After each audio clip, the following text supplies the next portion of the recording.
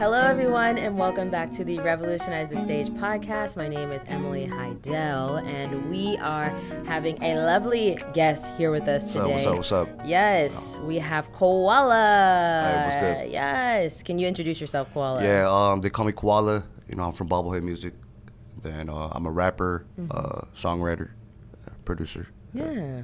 Nice. Okay, so Koala, a lot of people are like, oh, that's an interesting name. Yeah. Where did you get this from? You know, when I was in middle school, I was a little bit more kind of chubbier. Okay. So, I guess I look like a koala more. Well, basically, it's of my looks. Okay. Yeah, so there's this friend, like in between periods, you have to walk to your next class. Yeah.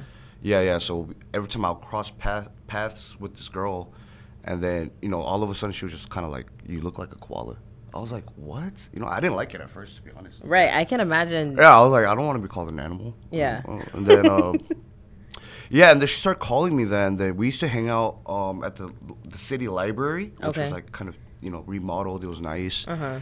And, I was with a lot of my older friends, like Youngs. Yeah. And then, we were just outside, just hanging out. And then she happened to just be there. And then she came up to everybody, like, when I'm there. And she just told all my Youngs, like, doesn't he look like a koala? I'm like, oh. Bruh. And then my friends, my Youngs were just laughing. They're just like, yeah, you do. We're going to call you that from now on. I'm just like, oh, my God. So, so they would just start calling me that every day. Then it was just to the point where, like, I'm going to hate it or love it, So I had to accept it, And so I was just like, how am I going to just make this cool? Yeah. I love the name. I feel like it flows off the tongue well. Koala. Yeah. It's like a cute name, but it has some flow to it as well. Yeah. I mean, I did not like it at first, but it took maybe about 2 years to get, adjusted to that name. And then, some people don't even know my real name, so. I mean, before this interview, I asked him, I was like, what is your real name? When they hear my real name, they're just really shocked. Yeah. Do your parents call you by your real name? No, they don't call me by Koala. Okay. Yeah, they call me by.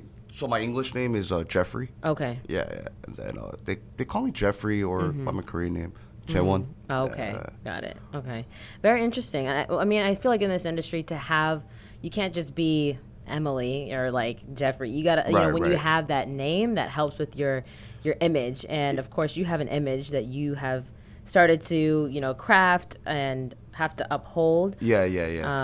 And that comes along with the collaborations and production that you've done with Jessie. Huge name. First of all, how did you even get to know Jessie and become involved with her work in the past 2 years? Well, as you know, she's also from the States as well. Right. And then, I actually met her back in maybe I think 2012. Oh, okay. Yeah, this is before I think. No, she was always, she was always a singer. She was always, she was rapping, doing her stuff. Yeah. I just think that at that time she didn't really blow up yet. Yeah. Yeah. So I randomly met her at a bar. Yeah, and then we just kind of met like that through mutual friends, and then I actually got closer with her maybe about 4 years ago. Okay. Yeah, through actually this friend of mine named Annie, and then they're best friends. Yeah. And then that's when I was kind of promoting. I was promoting at clubs. Yeah, so I was like an MD, and then she happened to work with me, and then, I met Jessie through her, and then, just we became close like that. I actually did a gig for her at the club, like she performed there. Oh, okay. Yeah, it was actually a party that I promoted. It was my event. And, ever since that, we met, and then we talked, and then, I brought out, Jay Riggs, John, and then, we just naturally just, we vibed, we got really close, and then, just one thing led to another. So you said, first of all, before we get more into the crux of what you're saying, you mentioned you were an MD. For people that don't know, what is an MD? So MD is pretty much another word for a party promoter. Okay. Like at clubs, there's promoters, so actually, through that, I was doing that maybe for like a year. Through that, I met a lot of people, friends, my network. Okay. Through that, it just, that was a big stepping stone for me, I guess, through my network. And after that, just, I slowly got into the music. Right. Mm-hmm. You know, a lot of people like kind of bash clubbing. They're like, "Oh, who likes clubbing? That's not fun." But like, yeah, but they're always there though. They're always they don't want to show it, and they're not showing it on their stories. But it's like you're saying, it's kind of it can be like a networking. Oh yeah, definitely. I mean, that was very important, like in my life, because you know, because at the time I didn't really know what I wanted to do, but you know, of course, I like to party. I drank. And then, you know, I just did it because somebody was like, why don't you just try it out? You know, so I was just like, okay, cool. And then, you know, that helped me kind of find out, oh, I kind of do know a lot of people. Because, you know, I would throw like throw an event and, you know, a lot of people would show up, you know, through the people that I invited, that I knew. And then, you know, it felt good getting the support. And they just kind of made me realize, like, oh, I could facilitate like an event, or I know a lot of people. Yeah. And, you know, these people are coming through for me. Like, right. So it just was like, you know, it was like, okay, it was like a realization for me. Like, I feel like so that's something I have on the questions here, and I just realized it since we met for the first time back in March. And the first time I met you, you were really like talkative, jovial, very friendly, and I was like, oh, he's really funny and stuff like that. And you're like, oh, like, let's follow each other on Instagram. And for the first thing I saw, I was like, dang, there's like 20 mutual like followers, right? But then literally I've met like so many people from there, and I'm like, every time I follow them, I'm like, oh, of course Koala knows them, every single person. You know, like so many people. Yeah, so you know the thing about, you know, so when I used to go out and drink and, you know, party and stuff, you know, some people were just like, oh, I'm wasting so much money. Like, I'm going out, I'm partying. But, you know, it's not a waste of money to me, because this is where I met everybody, you know. So my network, like people on Instagram, like all these people, like I met because I'm going out, you know. Of course, you know, we spend money, but it's like, you know, to me, it's not like a waste of money, because, you know, that's where I gained a lot of my network. So, you know, let's consider that kind of a blessing. Right. So I wonder, because a lot of people say that like it's about who you know, right? Definitely. And but then some people who do end up having a lot of money can have a lot of power and will. Oh yeah. So what do you think is in this line of work in entertainment, if you want to become a producer, and we'll get into that, what's more important, who you know, or like, you know, having the money to be able to book a studio and that kind of stuff? Yeah. So you know, it's good to have both, to be honest, but you know, money. Of course, you know, money, you could, like, you know, buy your way to stuff, too. So it's a little different, you know, so, but, you know, just knowing people, it's a little bit better, because it's like us, too. We were a label for only maybe about a little over 3 years. And, you know, I know there's a lot of labels out there, the people that started up trying to do music. You know, I mean, if you don't know the people, you can't really get far. Like, you know, you can't. I mean, yeah, so I'm not saying that we like know everybody, but you know, just because that we knew that, you know, we were cool with Jesse, you know, and then unfortunately, like, things worked out. That really accelerated our you know, pace to success. Right. Yeah, I'm not saying we're very successful like that, but you know, we're kind of fresh too. You know, so. You know, but just knowing her and having these, you know, opportunities to work with her, landing songs. Yeah. You know, it was a big, you know, for marketing, it's a big image. Like, yeah. So it helped us a lot. It boosted our brand, you know, and then, you know, we're getting the respect, acknowledgement. So, you know, that definitely helps out. Like, so if you know people, you know, it's, you know, for marketing, you know, you could get the help, right? You know, so and these days, like, marketing is huge, right? Right. So yeah, I think it's really important of who you know, right? And what you can tell from just if you follow Koala, and we'll talk about your socials at the end. Like, it's very a lot of the people. It's very easy to get caught up in it for the image and like only want to be around people for the image, but it's clear that a lot of people like genuinely like you, and that's something really important. I'm sure you've you know been able to understand, right? Of being your genuine self, even when you are meeting these different people. But you mentioned Bobblehead Music. You mentioned Jay Riggs, and John. So can you tell us? So you went from being an MD, met Jesse, then you got into producing. How did you meet? So John and John. So Jay Riggs, John. You know, shout out to them, by the way. So they were actually in the music industry since they were maybe, I think, 16 years old. Oh, wow. Yeah, back in Koreatown, LA. Yeah, they were actually, they were rapping, and then they were actually in the same studio as a lot of like famous people right now. That well, not at the time, but yeah. So they were actually doing sessions with Bruno Mars. Yeah, like before he blew up. Wow. Yeah. Bruno Mars, the Far East movement. Yeah. They're actually they go way back, and then so they're actually like veterans, so they've been in the music game for a while, and then I got close to them out here through mutual friends. And I always liked the music, but it was like, I believe everybody needs a team. You know what I mean? To even start something up. You can't, nobody could just do it by themselves. Very true. So, when I got close with Jay Riggs and John, and then, John was, I went over his house one day, and he was just showing me all these beats that he had. And he just kind of freestyled. He was like, hey, yo, check this out. Like, and I just saw him, like, spit some bars, and then I was like, wait, did you write that? Like, because it was like dope. I was like, wait, so this guy, he showed me that he's a lyricist, like, and it was really good. Like, the lines were just, so on point. So I was just like, yo, so I was like, Hyung, like, why don't we, just at first for fun, I was like, why don't we make a track? Yeah. Because we always used to go to karaoke, and then, we'll like rap together with certain songs, and then, honestly, I felt like we're pretty good, I mean, I had compliments on the side, like, well, are you guys rappers? Like, so I was just like, oh, okay, like, I was like, yo, so, and I told John, I was like, hey, why don't we make a song? Let's book a studio session, and then let's make a track, just for fun, I just want to see like feedbacks or what people think, and I really wanted to do it, so we made our first track, and then actually it happened to be a song that we shot a music video for. Yeah, it's called Solo Dolo. Yeah, that one. So that was our first one. So after that, we got some positive feedbacks, and then I was just like, I think we got something going here. Yeah, and then we decided to make a label. Yeah. And then, of course, Jay Riggs helped out. He got it. We were all just kind of like just on that path now. Right. And then Jessie came along, and then she was just like, hey, like, to me, I'm still like a student.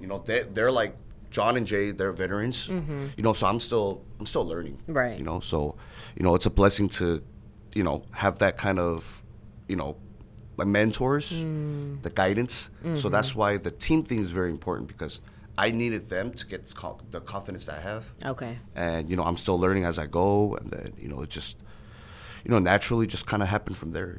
It's just, I'm still learning, and then getting a little better. Yeah. And then. Yeah. So what is your exact role within Bobblehead Music? So, I help out with, some of the songwriting, composing. But, honestly, I do the least because, I'm still a learner. So, I just go there if I could just put some of my ideas, my 2 cents in there. And then, and then John and Jay Riggs would kind of do more of the basic, just, they'll lay it down, and I'll just, kind of throw some ideas.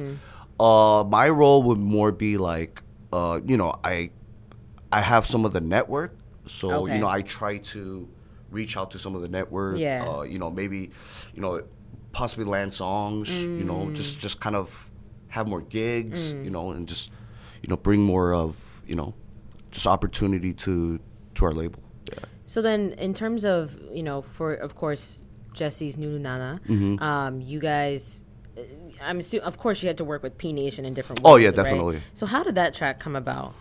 So Nunu Nana was... Actually, surprisingly, that song it wasn't planned for a long time. It was very abrupt. Like, not like it. So we got called to the studio, right? And to P Nation, and they're like, "Hey, what do you think about this?" And I'm just like, "Okay." And I heard the beat. I was like, "Yo, this is good." Like this beat, I'm just hearing the beat. Yeah. I'm just like definitely got like potential, like something about this, like it's just like, oh wow, it's good. This is good. Yeah. And then I was there like most of the time, and then we're just coming up with the lyrics. Mostly there was a team there. There was other people there. And I'm seeing them come up with the ideas, like just top lining it. Yeah. Kind of like coming up with the lyrics. I'm just like and I'm seeing the progress. I was just like, I was like, wow. And honestly, it wasn't even a long time. Like, this was maybe, like, within 2 weeks. Oh, really? Yeah. So, of course, Psy was there. He's very creative.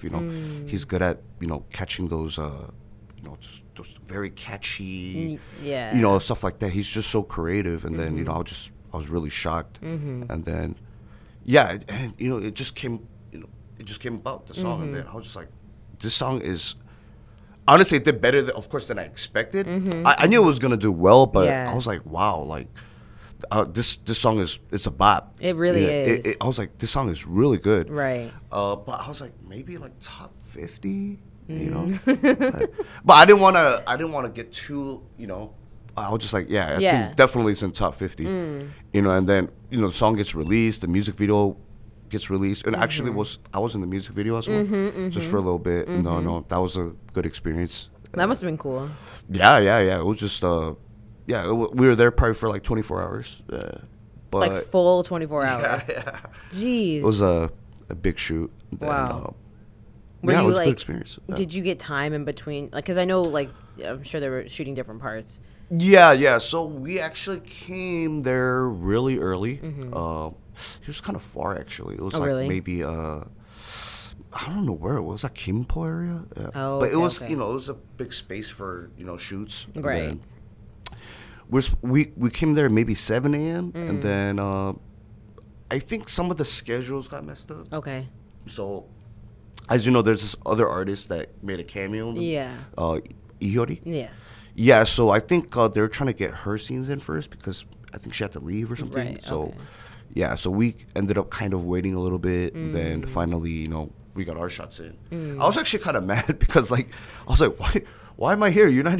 Like, when are you gonna shoot us? Like, I was getting, I was tired. I was like, when are they gonna shoot us? Like, so I was like, why did we even come? Like, and then all of a sudden they call us, and then, we're starting to be in a lot of the scenes. I was like, yo, this is too much. Like, really? Well, I was like, why are we shooting so much? So we ended up being in a couple scenes, and then I was shocked because I actually came out more than I expected.